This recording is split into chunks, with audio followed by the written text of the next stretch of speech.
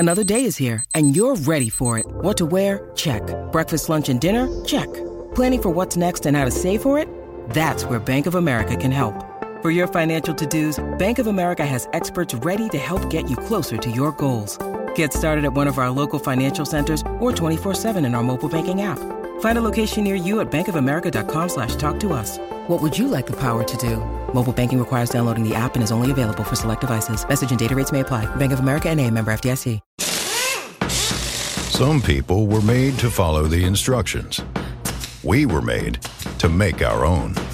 To always measure twice and never cut corners. Unless, of course, we've got a compound miter saw. Northern Tool and Equipment is a problem solver's paradise. There's nothing we can't find, fix, or figure out together. We're made for this. Start solving your projects today at northerntool.com.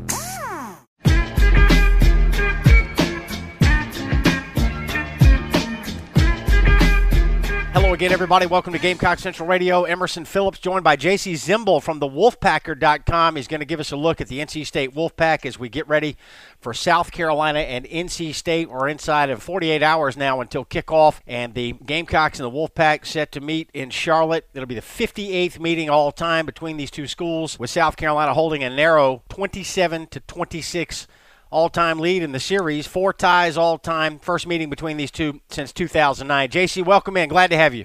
Thanks for inviting me. We got an exciting matchup to open the year. You know, NC State closed last season very strong, beating North Carolina and whipping Vanderbilt in the Independence Bowl. And it seems like, NC State was playing its best football at the end of the year last year. So, JC, as we open the podcast today, let me ask you, NC State should have beat Clemson. They trounced Vanderbilt in that bowl game. But they also lost to Boston College, and they lost to East Carolina. So which NC State team is going to show up on Saturday? Well, that's going to be an interesting question. I'd like to think that because this group is so senior-dominated, that they'll have the maturity to take care of business at the start of the season. But it also has been a while since they opened up with an SEC or an ACC, any kind of powerful conference team in the season opener. The hype about this game is a little bit a reminder of when NC State played South Carolina when Russell Wilson was the quarterback, and I believe the Gamecocks won 7-3, I want to say. But that was like a very deflating moment in that season because there was such optimism going into that game, and then the Gamecocks kind of stole it away from them. Not the game, but just the momentum and the optimism. But this has been the season that the Wolfpack have been building toward for quite a while. I mean, this is when you hire a new coach and you start stacking up recruiting classes. This has been kind of the culmination season, and that's another part of why there's such optimism. JC, there's been so much talk about the NC State defense, particularly the defensive line. I think we should probably start there when we're talking about the Wolfpack. A lot of Gamecock fans and Gamecock media, people who cover the Gamecocks for a living, feel like NC State might have the best defensive line that South Carolina will face, at least until the Clemson game at the end of the year. So let's talk about the Wolfpack D-line. South Carolina had difficulty. They had problems protecting the quarterback last year, and Gamecock people are very concerned about keeping quarterback Jake Bentley upright in this ball game. So, the consensus seems to be that the Gamecocks are probably going to run a lot of quick passing plays, short drops for the quarterback to get the ball out quickly. We feel like down and distance is going to be critical in this game. Yards on first down. If the Gamecocks are left in passing situations, obvious passing situations on third down much of the game, that's going to play right into NC State's hands. So let's start with Bradley Chubb, 15th in the nation in sacks last year with 10.5 and 4th in the country tackles for loss. He's out of Powder Springs, Georgia. Tell us about him, JC. He's kind of like the epitome of what the football program has become under Coach Dave Doran, in the sense of, here was a guy who was a Rivals.com 3-star recruit who at one point was a linebacker. And now he's probably about 6'4", and he's in that 270, 275 range. And he's worked his way into, no worse than an early second-round pick, possible first-round pick. He's one of those guys. I think what's attractive to him with NFL teams is that he could be whatever you need him to be, in the sense that he could be a 3-4 defensive end, he could be a 4-3. he's kind of good at everything, but I wouldn't say he's dominant at one thing. Like he's not blow you off the edge, crush the quarterback guy, but he definitely can put heat on the quarterback. But then he's also very solid against the run, so that's what makes him versatile. He's not just a pass rusher, he's not just a run defender. He can do a little bit of both. And again, that whole D line, part of the reason why they're getting as much attention as they received, all seniors. And then the one junior, and it's funny, he's kind of gotten lost in the shuffle a little bit. I'm sure South Carolina recruited him out of high school because everybody did. But Darian Roseboro, it has as much upside as just about anyone in the group, but because he's a junior, he's kind of gone under the radar because everyone's talking about the 4 seniors. But Roseboro was, I want to say, second on the team, had 7 sacks, and he's flashed serious, hardcore NFL potential at times. He just hasn't done it game after game after game, and I think that's probably that year difference in maturity and experience is probably the difference between Chubb and Roseboro, but it wouldn't be surprising at all, if Roseboro were to come back for his senior year, that everyone's going to be raving about him next year, as much as people have been raving about Chubb this year, going into this year, I should say. All right, tell us about the other starters on the Wolfpack defensive line. Kentavious Street, B.J. Hill, Justin Jones. Street was the top-rated prospect on this defensive line coming out of high school. He was. That was more like on what his potential could be. Street is become very very well known for his weightlifting exploits, but I think he's one of those guys who, I wouldn't call him an instinctive defensive player. Like he has gradually gotten a little bit better and a little bit better, and basically he and Roseboro were locked in on a week-to-week battle on who would start last year, and honestly they basically played about the same amount of snaps. And NC State's going to play 8 defensive linemen. That's their style. Maybe the defensive, say in a perfect world, like defensive tackles will get like 40 snaps and the backups will get maybe 25. So it's not one of those deals where Bradley Chubb's going to play like 60 out of 70 snaps. Like that's not their style. But Street. It'll be interesting to see if this is the year where he puts it all together. All the experience that he's gained and all the things that he's gone through, because he hasn't had he's still looking for that breakout season. But he's got a lot of attention. I think Bruce Feldman from, when he was allowed to write for FoxSports.com, had him as one of the quote unquote freaks of college football. And there's a viral video that made the rounds this summer that NC State put out where he squatted 700 pounds. He's well known for those kind of numbers. Now it's time to get the numbers that matter, like tackles for loss, and sacks. Big story out of Raleigh this week, JC, was the fact that Mike Stevens, the starting cornerback, third-year starter for NC State, will miss this game against South Carolina on Saturday. And it looks like Jonathan Alston, who converted from wide receiver to defensive back a year ago, is going to make his first college start at cornerback opposite Nick McLeod, who's a native of the Palmetto State, played at South Point High School in Rock Hill. So talk about the loss of Stevens. I know he didn't play in the bowl game last year, so it's not like NC State has never had to go without him, but he was a player that was really being relied on at corner this year. Yeah, it's a major blow. There's no way to dance around that one. He is their best cornerback. I don't know what it will be like for Jonathan Alston. Again, he's never played corner in a real game. He played wide receiver his first 3 years. He has very good physical attributes. He's 6 foot. He's 210. He was an athletic receiver. People did like him as a safety prospect coming out of Bun High and a little bit in the eastern part of the state of North Carolina. But he doesn't have that experience. And, he redshirted last year, had a little bit of injuries, but he was going to redshirt regardless. And it'll be interesting to see how he handles the spotlight. McLeod, he was the one that replaced Stevens last year, and also the previous game in UNC, Jack Tocho got hurt. So he replaced Tocho against UNC, and then he replaced Stevens against Vanderbilt. So he basically his resume is 2 games. They didn't need to play him much. Unlike the defensive line, there is not a rotation at cornerback. They will play nearly every snap. And, there's not a lot of depth behind them. I mean, both those guys there can't be a series where somebody gets cramps, or there can't be a series where somebody gets hurt. I mean, they're basically a fifth-year senior walk-on is in the second string, and then James Valdez is another one who is also from South Carolina, who's never played as a redshirt freshman. JC, is there an added sense of urgency this week for the front seven of North Carolina State to get pressure on the quarterback, given the lack of experience and depth in the Wolfpack secondary? No question. I mean, when you have new corners and new safeties, I mean, this is a completely reworked secondary. NC State does play a 4-2-5, and the nickel was last year's starting strong safety. But he's the only guy that has experience, game in, game out experience. I mean, between the four new guys, there's only 2 starts, if you don't count Jonathan Alston starts at receiver. So, I thought going into the season with a healthy Mike Stevens that teams were going to challenge Nick McLeod until he proved that he could handle it. Now it'll be interesting to see, I mean, it's going to, there's just a lot of what if. But I think NC State is counting on a good pass rush to help alleviate some of that. But until guys go through it, it's just how it is.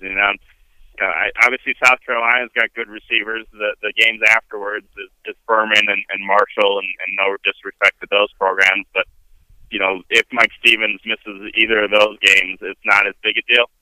But at some point between the South Carolina game and then probably the Florida State game, which is around I think September 22nd, 23rd that weekend. I guess September 23rd. That's when that secondary will really find out if they can handle the challenge of big boy, college football. We're talking NC State football here with J.C. Zimble from thewolfpacker.com. I'm Emerson Phillips. This is Gamecock Central Radio. You can download the Gamecock Central Radio app on the App Store and on Google Play. Subscribe to our podcast. Search for Gamecock Central on iTunes, SoundCloud, and other popular services. Search for Gamecock Central Radio on iTunes, SoundCloud, or other popular services, or just visit radio.gamecockcentral.com. JC, let's talk about the NC State offense here. We know you lost your 1,100-yard rusher from a year ago, but still some quality skill players, namely Jalen Samuels, the tight end or H-back who lines up all over the field. Very outstanding player, preseason All-American, and also Nyheim Hines, 5'9", 198-pound running back. Looks like he'll be the featured back this year. Tell us about the Wolfpack offense. Well, the loss of Matthew Day is huge. He ended up going in the 7th round to the Cleveland Browns. He was the one constant. Game in, game out. You could always count on him. He was always going to get anywhere from 15 to 30 touches. He was usually, I'd say, 7 or 8 games, probably got over 100 yards. He was the first 1,000-yard rusher NC State's had since 2002. I don't think they're going to have a 1,000-yard rusher this season because I think it's going to be more by committee. Nyheim Hines and Reggie Gillespie are 2 juniors who, this is their turn. This is their time. Both were very touted recruits coming out of high schools in the state of North Carolina. Hines was Mr. Everything at Garner High. He was outstanding. Kick returns, punt returns, which he also will do on Saturday. Catch the ball, run the ball. And, I mean, we're talking like video game numbers. Junior and senior year of high school. But his first 2 years at State, he was a slot receiver, and he was a kick returner. And he is a great kick returner. But he didn't, he only had probably a few games where he got to show what he could do with the ball in his hands on offense, one of which was the Florida State game last year, where, he ended up getting featured, and he was great. But it'll be interesting to see what he can do now this year, where every game he knows he's going to get 15 to 20 touches between the running the ball, the catching the ball, the kick return, punt return. Not a big guy, listed at 5'9", 197 pounds. Great speed, like legit track speed. One of the best sprinters in the ACC. I mean, if he gets an alley, he's gone. So it'll be interesting to see. I mean, we've seen smaller backs excel. One of his good friends is Bryce Love, whose father, Chris, played at South Carolina. Bryce is probably going to have a great year at Stanford, And it's going to be interesting to see how these two guys who were great friends in high school and competitors, and now they're both getting the chance to do what they do at their respective schools. And I think because Bryce has had success at Stanford, I kind of think that Nyheim will do the same at NC State. In terms of Gillespie, he went to Southern Guilford in the Greensboro area, and he had over 3,000 yards his senior year of high school. But he's had injuries. He's had, the tough adjustment to college football and college life.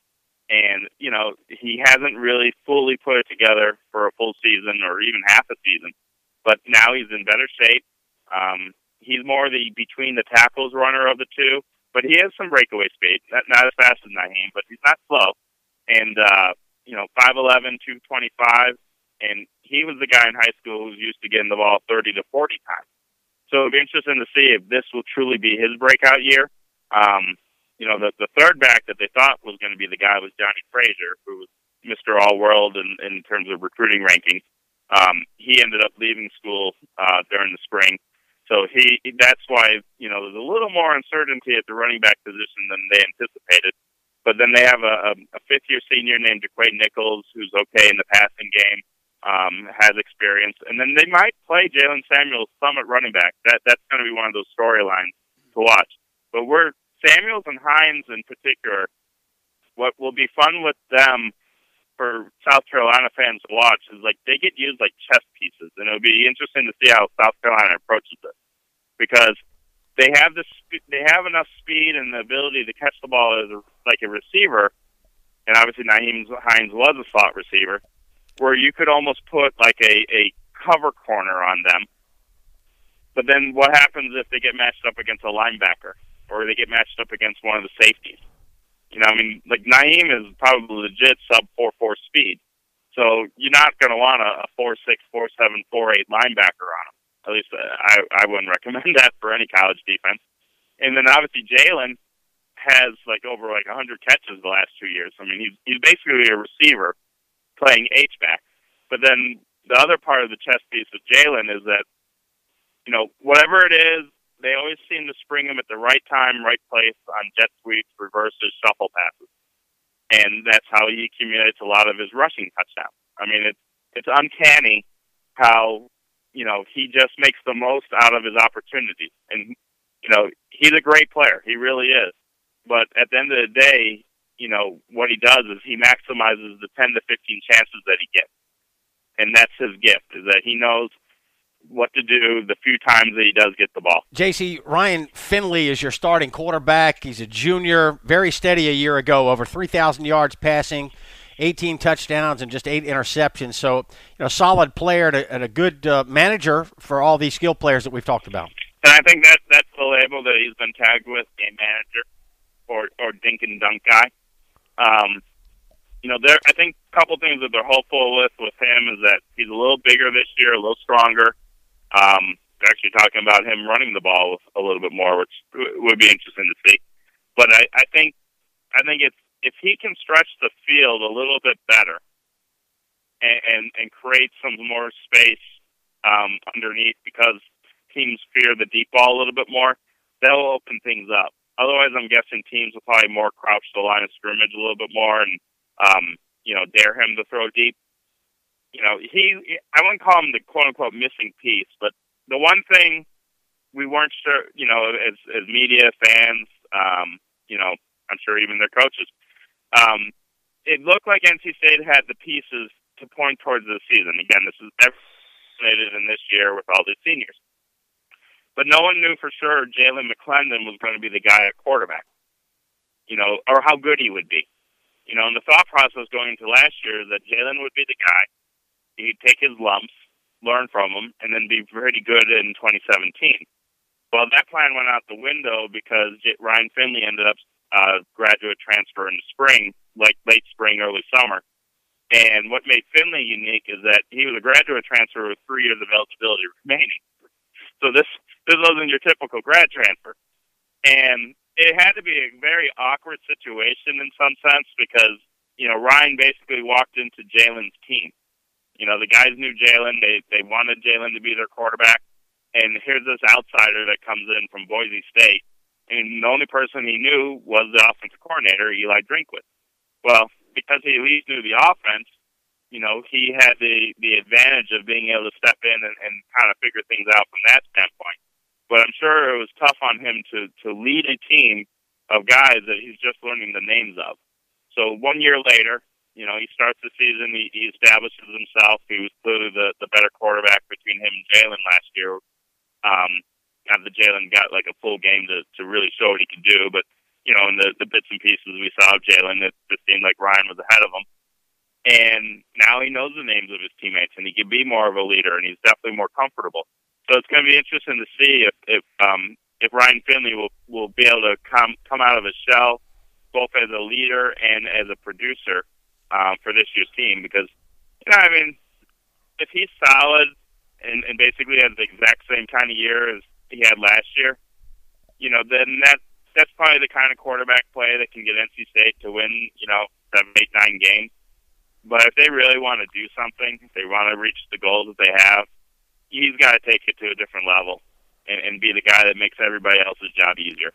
JC, the Gamecocks have got new place kicker, new punter, new long snapper this year, and there's certainly some uncertainty surrounding Gamecock special teams. Tell us about NC State special teams this year.